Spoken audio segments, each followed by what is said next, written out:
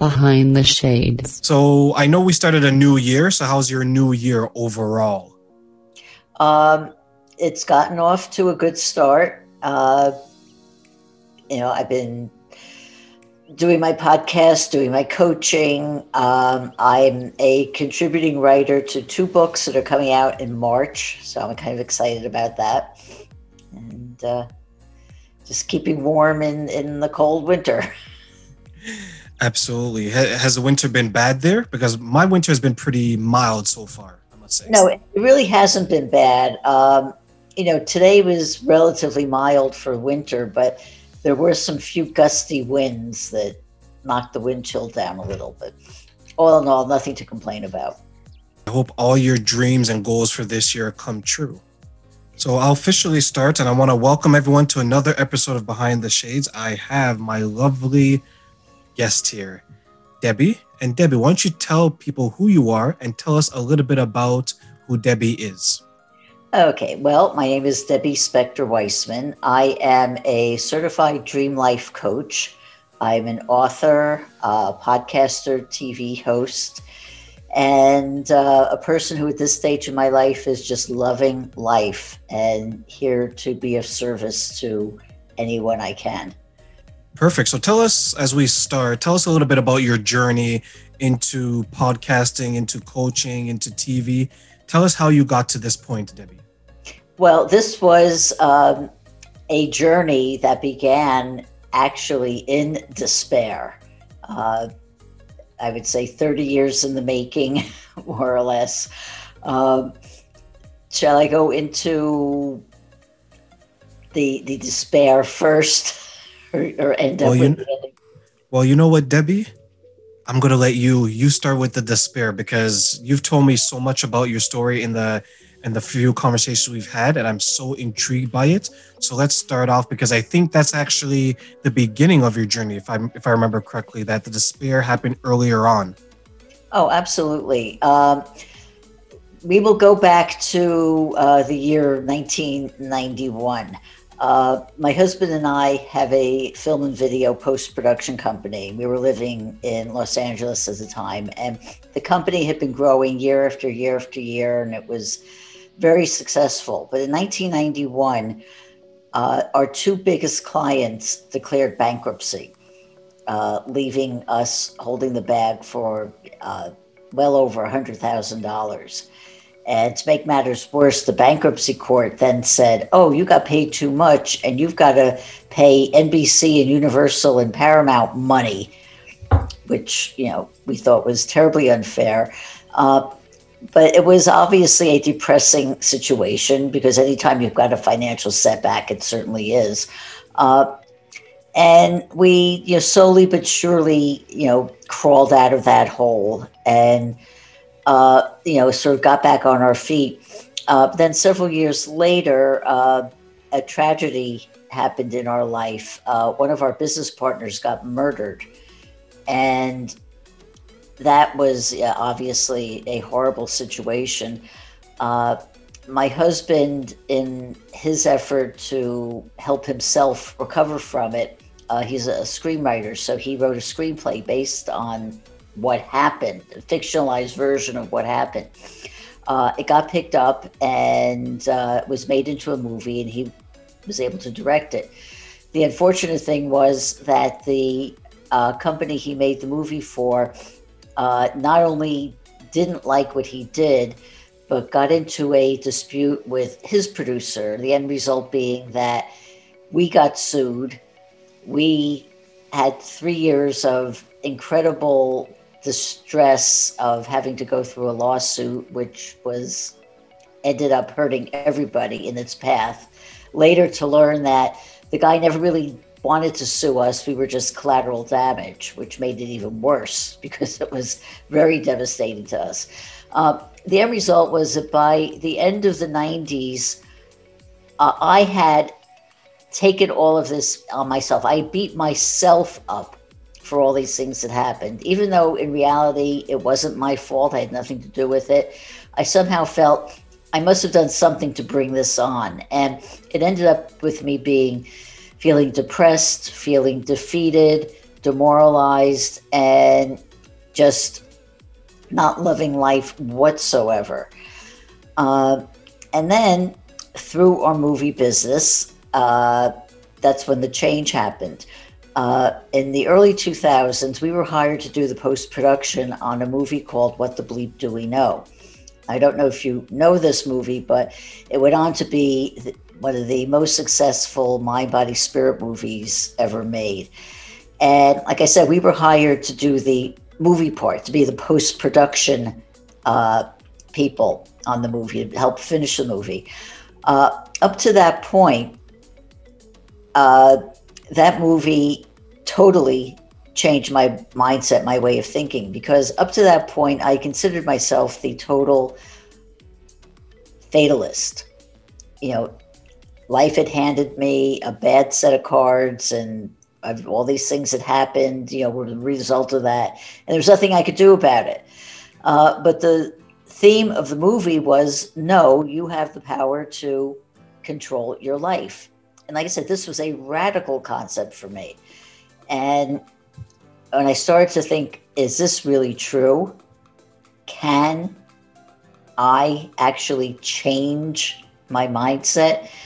That was just a total eye-opener for me. And it began a more than 10-year journey of answering that question. Well, who am I? What do I want? And how do I get out of this despair that I was feeling? And getting that revelation from that movie was one thing, just to get the thought, oh, you can change your life. It's a different thing to say, okay, now that I know that, everything's changed, everything's different. Of course, it doesn't work that way. I really had to work on answering those really hard questions. What was it that I wanted? More importantly, who am I? And I realized that was a question I really had never sat down and asked myself my entire life. You know, by this point, you know, I was, you know, in middle age. I was not a young person. I had lived a life, you know, I had very good things happening in my life. You know, I have a loving husband. I've got 2 children. And, you know, the family life was fine, but the whole figuring out the other part of my life, you know, what am I as a person? What can I contribute? That was just so up in the air, because I realized that all of those years when I was working in our business, it was important work. It was valuable work. It was work that was needed, but it wasn't really my work. It wasn't who I was meant to be. And like I said, I went through this exploration of, well, what is it? What am I? What am I meant to be? And this exploration led me into dream work. I was introduced to somebody who was a dream master who taught me dream work, and I actually went through her program to become a certified dream life coach. But what really turned things around for me for good was a dream I had while I was in my training. And the interesting thing about this dream was it wasn't one of these long, complicated, epic dreams that so many people have that just, you know, really, you know, give them these great experiences and great visions. This dream was one word. And the only reason I think I remembered the dream was because the word was so unusual. The word was codpiece. Now, I don't know if you know what a codpiece is. At the time, I didn't know what it was. So the first thing I did was look it up. And a codpiece was a piece of leather that developed in the Middle Ages that men wore to protect their genital area. And they did that for, you know, it was a big fashion item in the Middle Ages, later fell out of favor, but then came back up again in the 1980s when a lot of heavy metal rockers wore codpieces in front of their genital areas. So I then had to figure out, well, what did it mean? Why did I have this dream? Why would I dream about a codpiece? Well, to make a very, very long story short, I realized that a codpiece was something strong, something hard, that was protecting something very precious and something that meant a lot to the person who had the codpiece. Well, then I had to ask myself, how did that relate to me? I realized that I had put a codpiece between me and the rest of the world. At the time, I had been very, very shy, very, very quiet. I didn't speak up. If something was bothering me, I held it in. Like I said, I beat myself up for things, whether it was my fault or not. And I realized that if I didn't do something to change this situation, I was going to be behind the codpiece for the rest of my life. Well, I realized that's not what I wanted. So at having that dream and realizing what it meant, I made the commitment that I was going to do what I needed to do to break out of the codpiece. I didn't know what I was going to do, but the interesting thing was 2 days after I had that dream, I had another dream. That dream again was one word. This one was almond. And when I woke up and realized I had a dream about an almond, I just laughed because immediately I knew what it meant. An almond is something that's got a shell that's protecting something precious, the almond inside it. But the good news was that the almond shell was not as thick as a codpiece. So I realized I'm on the right track. I'm doing what I need to do to figure out how I can break through the codpiece. And again, this wasn't a situation where one day I had this dream, I had the meaning, and poof, I'm this great talkative, wonderful person. It took work. It took a while to get past that stage. But because it convinced me of the power of dreams, it made me realize that this is how I can be of service to people. This is how I could give back to the world. I finished my training to become a dream life coach so that I could show other people how their dreams can have meaning for them, that could give them insights on how to deal with problems in their own lives. And ever since then, I've been doing that, helping people understand their dreams, helping them, once they understand their dreams, look at what other self-limiting beliefs they have that are keeping them from making their dreams fulfilled.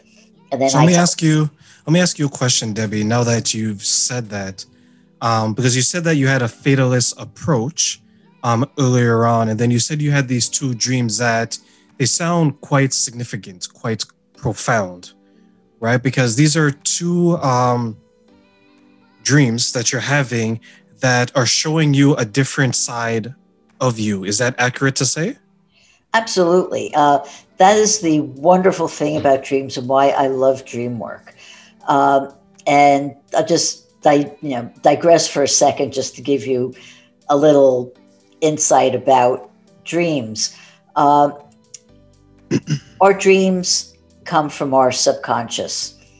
And the subconscious is a part of our brain that is dormant. It's asleep during the daytime. During the daytime, our prefrontal cortex is a part of our brain that's awake. That's the part that keeps us going, right now. It controls all of our functions and our thinking and our thought processes. During the day, we think somewhere in the neighborhood of 90,000 thoughts a day. That little voice in your head that keeps going on, going day in, day out, day in, day out. Most of the time, you're not even aware of it. But of all of those 90,000 or so thoughts, most of them are negative. So this is going on in our daily life, day in, day out, negative thoughts bombarding us. We don't even realize this is happening. Well, the good news is when we go to sleep at night and we dream, our prefrontal cortex shuts down and our subconscious awakes, and our dreams lie in our subconscious. Those thoughts that we have there are unfiltered. They're thoughts that really define who we are. They're the thoughts that if we had these thoughts in our daytime without any of those other 90,000 thoughts going on, we'd all live wonderful lives because we know who So we are all the time. how would we go from these more positive thoughts at night while we are sleeping to maybe filling our minds with more of these positive, holistic thoughts as we're awake? How would we go about that? Well, first is to realize what your dreams are telling you. So if you have a dream that is really giving you an insight, write it down, really, meditate on it, think about it, really get it to the point where you are embodying that thought. That's one step. Meditation, daytime meditation helps immensely because that does help you calm your mind and can also help you make aware of some of those thoughts that you are thinking in the day that are holding you back.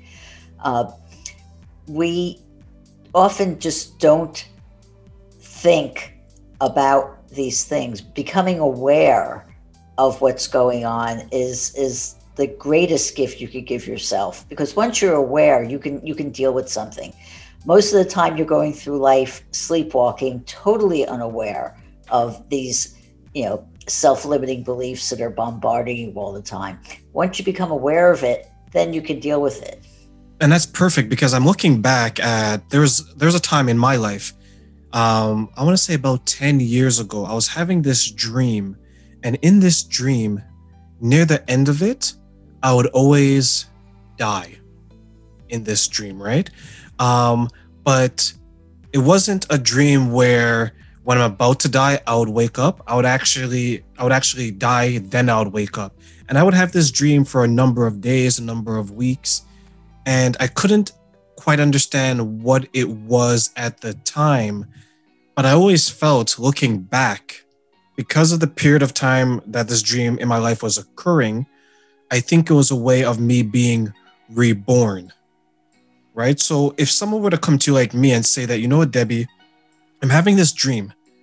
I always die in a different way, and I've been having it for a number of days, a number of weeks. But as I'm having this dream, I notice I'm taking more and more steps in my life. How would you help me in that situation?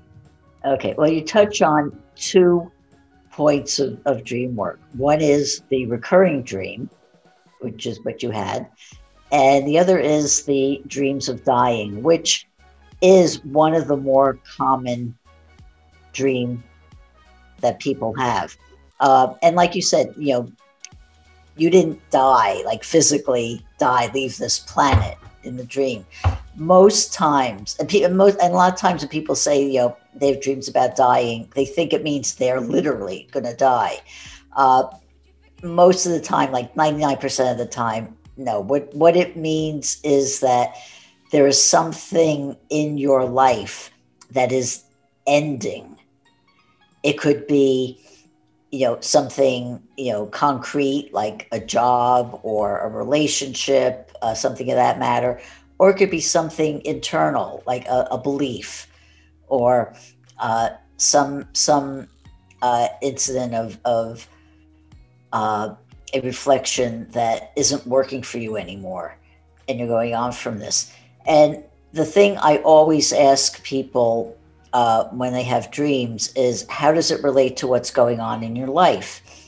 And maybe if you go back, you can see what was going on in your life where you felt something was ending, or maybe you were taking steps to change something in your life that wasn't working anymore. And that you said that the more you had the dreams, the more you were coming to, steps to improve the situation. provides another interesting fact about dreams. Uh, One of my, I'm going to say mentor because I didn't know him, but I read his books, and he was a very, very influential dreamer named Jeremy Taylor. And he said that all dreams are in the service of healing and insights for us. And I believe that our dreams are here to help us, to heal us, to give us that information that we're looking for.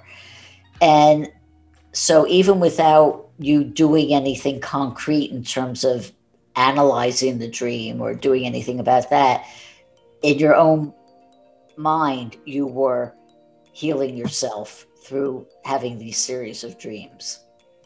Once the dream stopped, a number of things happened to me. One, I changed my circle of friends, my support system, to a more supportive, positive group of people.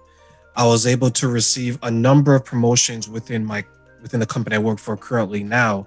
So I see a lot of things positively happening since then, even though, as you probably get some of these people that you interact with, it is quite scary that once you fall asleep, you're having this situation where you're passing. But while I was awake, a lot of positive things was actually happening to me.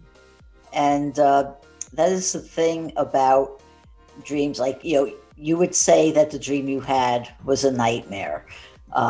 Anytime you have a scary dream, we call them nightmares. But I believe that nightmares are here to really help us and help us heal if we pay attention to it, because that nightmare is giving you information.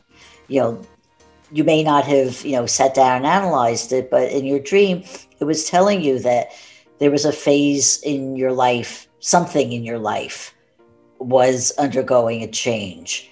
And, if you were paying attention and analyzing the dream, you may have realized, oh, this had to do with the circle of friends or the situation, and maybe comes to that conclusion a little bit quicker. But the other thing about recurring dreams is that once you resolve the situation in your waking life, you stop having those dreams. Like you said, you stopped having the dream when the changes were made in your life. That's a, and you know what? And you're right, because I'm looking at it and I must say, like, just speaking to now, I'm going back and trying to remember so many of the dreams I've had, right? Um, I'm looking at it and I'm thinking, I had this dream, and when I'm awake, this is what's happening. And I'm having this dream, and then this is what's happening. And I'm looking at your situation and I'm taking in everything that you're saying. I'm like, how do we analyze certain dreams? Like for you, telling us what you've been through, telling us what you've gone through. You've had these dreams where there was this protective garment or this protective shell around you. And as the dreams continue, the protection is getting less, but the inside of that protection is getting stronger. How did you know to analyze it that way? And how can you help us prepare to analyze our dreams to understand what they mean in the waking world? Well, I think I analyzed it that way because, like I said, I went through all the practical things, like what is the definition of a codpiece? And then ask myself, well, how does that relate to me? Well, the codpiece, I wasn't a great, I love history, but I wasn't really a great student of medieval history, so I didn't see a relationship there. I love music, but heavy metal music was not my favorite kind of music, so I didn't see any relationship there. So I said, well, it doesn't have anything to do with the literal meaning of the word. And I have to see, ask myself, what does a codpiece mean to me? And that's always a question asked about any symbol you have in a dream. What does it mean to me? Now, codpiece, like they have dream dictionaries, where you can look up a symbol and say, oh, this symbol means this or that symbol means that. They're kind of helpful in giving you sort of a basic guidance. but it doesn't always necessarily mean that's what that symbol means to you. So that's the question always, what does it mean to me? And I had to think about, well, what does a codpiece mean to me? And then by thinking about it and just letting it ruminate in my mind, I then had that like aha moment. Oh, well, I think that, the codpiece is a shield that, is protecting me. And because that dealt with, when I was saying like having the questions of, who am I and what is my purpose? I didn't like being, very quiet and, timid person. I didn't like that being of me. And I didn't know how to get out of it. But having that dream really showed me that there was a path to get out of it. It was up to me to then figure it out more. But having the dream and then going through the Dream Life Coach training that I did also increased my confidence. There were some other things I did during that period that were confidence boosters for me. And when I increased my confidence and really also began to love myself, because that was another thing. I didn't realize I'd actually didn't love myself. And I don't mean that in a selfish way. I just mean it in a, nurturing way. I wasn't giving myself the things I needed to make myself feel loving and loved, even though it was just a perception thing. Why did you feel that you didn't love yourself, or why did you feel that you didn't deserve the type of love that I believe you're giving yourself now? Well, I think the reasons behind it would probably take a day to answer totally. Oh, Debbie, just so you know, we have all the everyone, we have all the time in the world. Go ahead. The reason why I want to know that, Debbie, is like I'm looking at you and you project confidence, right? In the way that you answer the questions, your posture, everything, right? So that's why if someone like you, right, as successful as you are, can say to me, because we don't know each other that well, but we know each other well enough to have this conversation, be comfortable with each other, right? If you can say that, you know what? I didn't love myself the way that I should have loved myself. I didn't give myself the type of love that I needed to nurture myself. There's probably so many men and women out there who are feeling the same way you are, but may not have come to that conclusion yet. So that's why I asked, why do you think you weren't giving yourself the love that you should have been giving yourself? Oh, I think the origins of it, go back to childhood. And I think so many people go through things like this where as a child, we don't always understand, all the actions that our parents do. When we're born, we just demand and crave unconditional love. And then when we get older, the most loving parent, because I'm as guilty as this as anything else. When we're trying to teach our children how to behave, the word no comes up a lot. And, I can't tell you how many times I said no to my kids when, they were little. And I'm sure my parents said no to me a million times also. But the child hearing that isn't hearing the loving parent saying, I'm telling you this because I want you to, behave in a way that you can get along well with others and, be a good citizen and that sort of thing. The child's hearing, I'm not getting the unconditional love. There are conditions here. Therefore, maybe I'm not lovable or something, something to that effect. And for everybody, because obviously not every single person in the world hates himself, but it happens enough. And I think this is like one of the reasons, because whether purely unintentional ways, because certainly I never, ever wanted to make my kids think that they weren't totally loving and loved and loving. But I'm sure I said things to them or did things to them where they picked up some feeling, they heard it differently. Well, I heard it differently too. I heard, I'm not lovable. Now, it wasn't like as so a profound a thing where, I couldn't love other people. Obviously, I fell in love. I got married. I'm still married to my husband all these years later. I have kids and I love them. I love, my family and friends. But I didn't realize that, without realizing it, there were conditions there. And so through dream work and really understanding what's going on in that mind and those, thousands of negative thoughts going on, it made me understand, no, I am lovable. I am a loving person. I am capable of having love. I'm capable of giving love. All those other things about not being lovable was just a story I told myself. And a story is a story. It's a made up thing. Do you remember the first time you told yourself that you love yourself? Well, for honest, now, in this part of my life when I realized this, it was during that year I was studying dream work.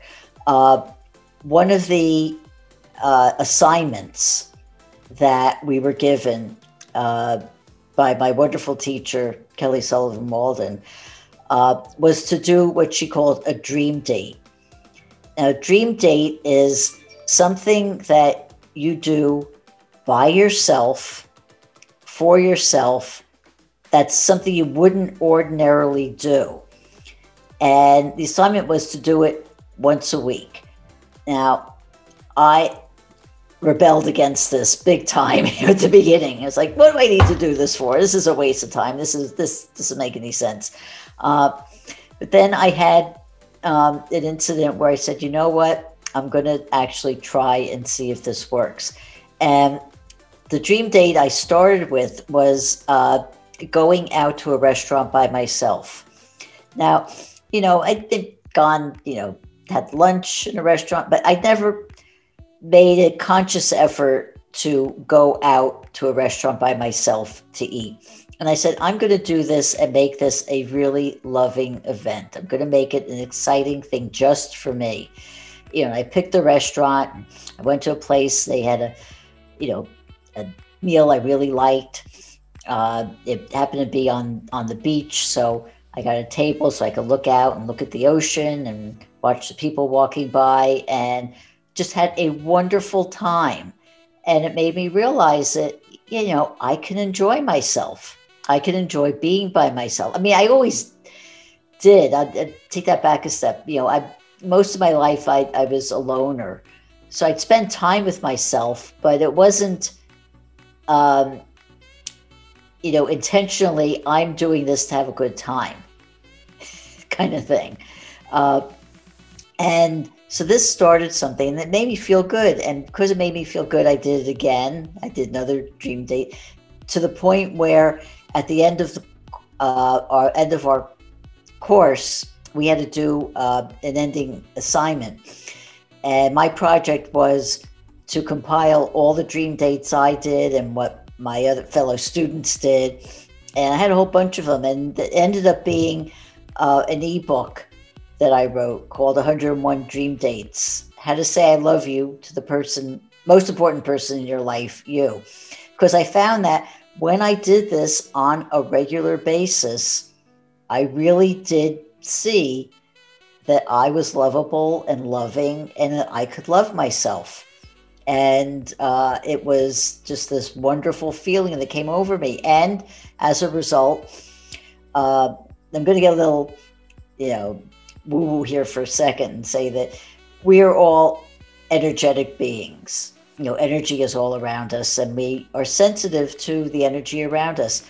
When we are feeling good, when we're feeling positive, our energy levels rise. And the more positivity we put in our life, the more love we put in our life, our energy rises and rises. And When it rises, you feel better, physically feel better, you feel lighter, you feel more creative. When you're in that kind of mindset, that's when ideas will pop in your head or inspiration strikes, things like that happen. And when I did this, I also increased my self-confidence, and that became a continual thing. The more I did it, the higher my energy level, the higher my confidence. And it just, continued to the point where, before all this happened, if you had told me, oh, I'm going to be helping people understand their dreams and helping them, get confidence in their life and helping them stop feeling stuck and helping them, feel, get rid of those self-limiting beliefs, I would have said you were nuts. I said, I can't do that. Who am I to do that? That's crazy. But it's within all of us. I mean, we all have the power within us to be, anything we want to be. And see, that's beautiful, because if you take a step back and you look at the picture you just painted, right?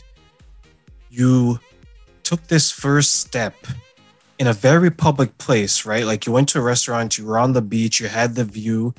The setup is this amazing kind of rewarding, romantic vibe to yourself, right? Because subconsciously, maybe you're saying that, you know what? I am lovable. I am someone that someone would find the desire to love. So let me project that out there. And you went on this dream date, as you mentioned, and you picked a place where a lot of people do what? A lot of people will bring their significant other to that same scenario you did, that same situation, and that's how they're expressing their love for the other person. Couples will go there, spouses will go there, third or fourth dates will go there. You took yourself to a very positive, very emotional place, right? And that was day one. And then you did that day after day until you reached this point. And you're letting the world, to me, you're letting the world know, you know what? Debbie is lovable. Debbie's just as important as everyone around me. Was that your state of mind at that point where you're like, let me put this out there, let me take that first step, but that first step is actually going to be a leap? Yes, very much so. And interestingly enough, after the book came out, a lot of people who read it said, my God, I hate the idea of going out to eat by myself. I would never do that. And so I realized it's a very common fear that people have. The other part of it is realizing that whenever you take a little step outside of your comfort zone, you build that little confidence muscle a little bit more. Because it may feel scary, it may feel uncomfortable, but do it anyway. Because after you do it, you realize how much better you feel. And it's hard for a lot of people to see that, because they just get stuck on the fear part and let the fear stop them. That's how I was. That's how I lived my life, for many, many, many years. So having been there and seeing how much nicer it is the other way, my mission is to help people realize, how they, can get rid of those fears and be the people they want to be. I remember the first time I went to the movies by myself. It's uneasy, and you kind of underappreciate the courage it takes to be by yourself, because trust me, they know you're there by yourself, right? But you know what? You realize after a while, it doesn't matter, because once you leave that restaurant, that movie theater, that buffet, whatever the situation is, these people are a group of people you may not see again. So what we dream up in our head may be one, what they're not necessarily thinking anyways, because even though we think they notice us, they may not even notice who we are. And two, you get more courageous as it goes on. Now, what I do is because I did that, there's a number of times where I'll go to a restaurant for lunch by myself, or, maybe an evening dinner by myself. And I think more people should do that, because look at how important it is to you. The people that you come in contact with, the people that you coach, do you get them to do days like that? And when they do you tell them your story as well? Because that day must be so important to you. Oh, absolutely. I feel it's important to tell my story because it shows that, if I can do it, anybody could do it. There's nothing special about me. I mean, I'm a nice person, everything, but there's nothing special about me. I'm not, I don't have such an incredibly brilliant mind or have these brilliant situations. It's just that I've been able to apply these concepts in a way that helps me deal with fear. I want to just step back and say something about fear, because that's sort of the underlying condition for all of this. I spent a life living in fear, and again, without really realizing it on a conscious level, but just afraid to do things because I was afraid, what would people think? How would people see me? Just like you in the movie, you're wondering, what they're going to notice I'm there by myself. What are they going to think? And when you finally get to the realization that it's not important what anybody else thinks, what's important is how you feel about yourself. And if you love yourself, if you, live your life authentically, it doesn't matter what other people think. Some people will like you, some people won't, but it doesn't matter. What's important is your sense of self-love and self-worth. And you made a good point when you mentioned fear. I believe that prevents many of us from doing certain things that we know will bring us happiness. And when you mentioned that now, I was thinking about what you said earlier about how you felt that you were a loner, you were shy. You felt that maybe you didn't deserve the kind of love that you wanted. Did fear play a part in that? And the reason why I'll ask that is sometimes we may feel that if I approach Debbie, I'm afraid that the love they give me is not going to be enough. I'm afraid that if I go out there and approach them, I don't know what they're going to think. Did fear play a part in your life like that? And did it ultimately manifest itself into the dreams that you had that you mentioned to me earlier in our podcast? Very much so. The expression, feeling comfortable in your skin. When I was growing up, I never felt comfortable in my skin.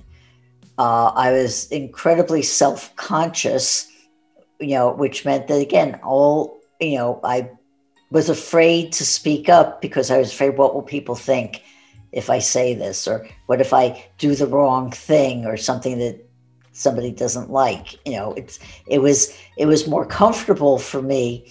I made it more comfortable for me, to hide in this, little shell I'd created, covered with the big the codpiece. It was more comfortable to be this small little person, who didn't speak up, who spoke only when spoken to. And if people spoke to me, I spoke back. It wasn't like, I wasn't, a hermit or anything like that. But I was afraid to show myself because I was convinced, again, because another one of those self-limiting beliefs was, if I show myself, people won't like me. So I kind of made it a self-fulfilling prophecy by not speaking up. I didn't enable people to get close enough to like me. And, that was the answer. Why didn't I have a lot of friends when I was a kid? Well, that was the reason, because I hid myself from everybody so that, who'd want to. The self-limiting beliefs that you had, How much of an impact did that have on you growing up? Well, like I said, I was very shy. I had, um, a couple of close friends, and that was enough for me. I made it enough for me. Uh, but there was this whole world out there that I kind of shut myself off of because, it was too, I was too fearful of putting myself out there. So I kept myself small. I kept myself, you know, in this, little hole, uh, which, served me well in the sense that, I spent a lot of time reading and I spent a lot of time studying. So I was a good student. I did well in school. So, I was able to get good grades and then go on from there. So, it wasn't like a whole 100% negative experience. I don't want to make it sound like that. But, that was the compensation for it. And again, all of this was all unconscious, wasn't like I know I was quiet. I know I didn't speak up, but I wasn't doing it, for a conscious reason. It was just, I felt this is just the way I am. And again, being a fatalistic person, this is just the way I am. There's nothing I could do about it. And it wasn't until many, many, many years later when I saw maybe I can do something about it, that was, the turning point. That's good, and that's a good example. As you're saying that, I'm looking back at my life. We're both not that old. We're young, everyone. But the person that's quiet and to themselves in the room, the person that is quiet and to themselves in the classroom, the person that is around a lot of people but doesn't say much, they may be going through what you went through.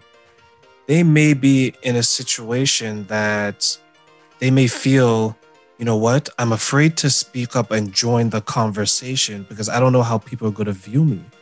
I don't know if they're going to accept me.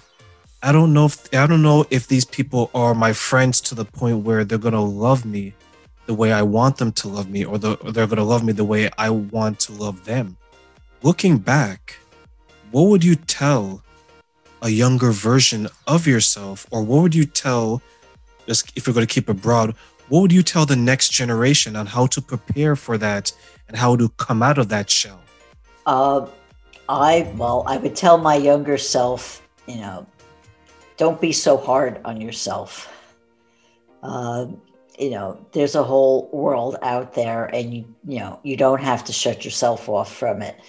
Uh, you can go out and just find the one or two points that are comfortable, and do what you can little bit by little bit to take those little baby steps outside of your comfort zone. Take a little risk here and there, because the hardest thing is just to make that first step, because you've built up so many reasons why taking that first step is not a good reason. And all those reasons really aren't based in fact. They're based in fear. They're based on those self-limiting beliefs. So but doing it despite the fear, despite everything, it helps chip away at those self-limiting beliefs, and get you on the road to where you're more open and more loving. I will say, even now, even to this day, I'm never going to be that person who's going to, walk in the room and shout and wave my hands around in the air and, be that kind of person. That's not who I am, and that's not who I want to be. Yeah. Yeah. But, but there's a difference between that and not being expressive at all. So I think at this point, from my own self, I've gotten that, happy medium where, I've broken through the cod piece, I'm out of it. And I'm at a point where I feel comfortable. Again, that expression, I'd say today I feel comfortable in my skin. Beautiful. And what kind of dreams do you have now that you've broken out of the codpiece and the almond shell? Oh, well, the dreams vary from everything, like so many people, when the pandemic first hit, I had, the COVID dreams of, you know, fear-based dreams, but I was at least astute enough to understand that, what I got out of it was take a breath, realize that, I don't have to fear what's going on, make myself as aware of the situation as I could be, and, I'll get through it. Lately, I've pretty much been having, let's say, pleasant dreams, nothing profound, earth shattering, or, life altering, but just pleasant dreams that kind of remind me that, I feel like I'm in a good place, a good thing like that. The other thing is that I also use dreams to help my creative process. And a lot of times, like, my dreams won't really be about, things or, have weird symbols. But if I'm working on a project, I'll go to bed thinking about it. And then during the night, I'll come up with, thoughts about it, maybe even, writing paragraphs in my dream about it, and sometimes wishing that I had a tape recorder to tape the dream because, I had these brilliant, pieces of writing in the dream. And then when I woke up, I could remember some of it, but it was never, quite as brilliant as it was in the dream. I had to work on it in the daytime, but at least it gave me the spark and it gave me the inspiration to go on. So I use dreams for that purpose as well. And what is something that, because I want to speak about dream work and what you do now. What's something that you're really proud of when it comes to helping others realize how important their dreams are? Well, whenever I'm able to help somebody who's really feeling stuck or really feeling upset about something, and they come away with it saying, oh, wow, I can go on now. I feel so much better. I feel so relieved. I'll just give you an example. Again, this was another death dream somebody came to me with, calling me in a panic, saying, please, please, please, you have to help me. This was a woman who, at the time of the dream, she was pregnant and she also had a toddler. And she had a dream that her baby died. So, of course, she's thinking, oh, my God, something's going to happen to my baby. What am I going to do? And I can't deal with this.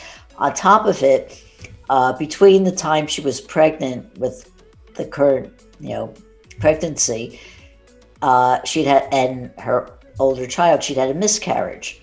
So she was very, very sensitive about the thought that she could possibly lose this second baby, and was terrified and in a panic about it.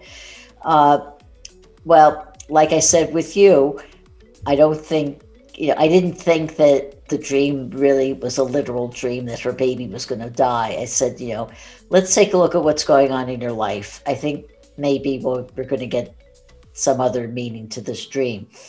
And sure enough, she was an entrepreneur, and she was about to go into business with somebody on another project. And there was a part of her that was kind of, not 100% sure it was going to be a good idea, but this person was like a more well-known person than she was, and she felt it was going to be a good association for her to be with this person.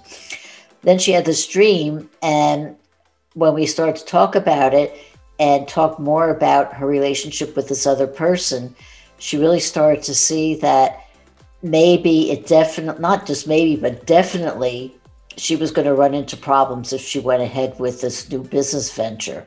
So she realized after we had talked that it was better to let the quote baby, or in other words, the business, let the baby business die, rather than go through with it and then have, some unforeseen troubles ahead, And when she realized that that's really what the dream was telling her, she felt so relieved that, it wasn't about her baby, and business she could deal with. You always deal with the business situation. And sure enough, she went on to have a very, successful pregnancy. She had, I think it was a little girl, and, they're doing fine. And her business, she never went into business with that other person, but her business to this day is doing fine. So, it was satisfying to be able to really relieve, because she was in such a panic. I mean, just feeling just so distraught. And, to help somebody move from that feeling to feeling so relieved is, it's satisfying. And I'm glad that I'm able to help people